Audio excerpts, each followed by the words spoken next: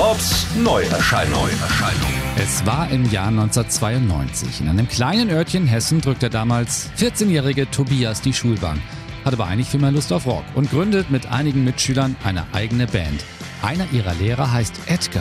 Sie nennen ihn aber immer nur Edguy. Und das wird dann auch der Name der Band von unserem Radio-Bob-Kollegen Tobias Sammet. Erst covern sie ihre Helden von AC/DC oder auch von Kiss. Aber dann schreiben sie eigene Songs und sorgen im Laufe der letzten 25 Jahre weltweit für Furore.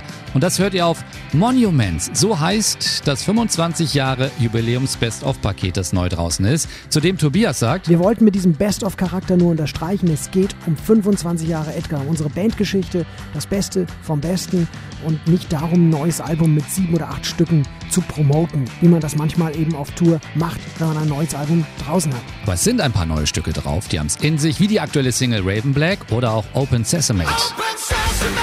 Aber auch die guten alten Kracher sind alle dabei, wie zum Beispiel King of Fools.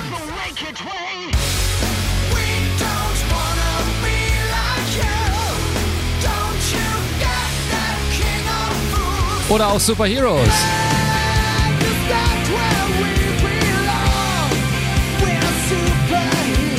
Monuments von Edguy bietet alles, was ein echter Power-Metal-Fan will. Eben das Beste aus 25 Jahren Bandgeschichte, dazu eine DVD mit einer kompletten Show, allen Videoclips der Band, also höchster Rockgenuss und deswegen von mir 5 von 5 Punkten. Payback Time.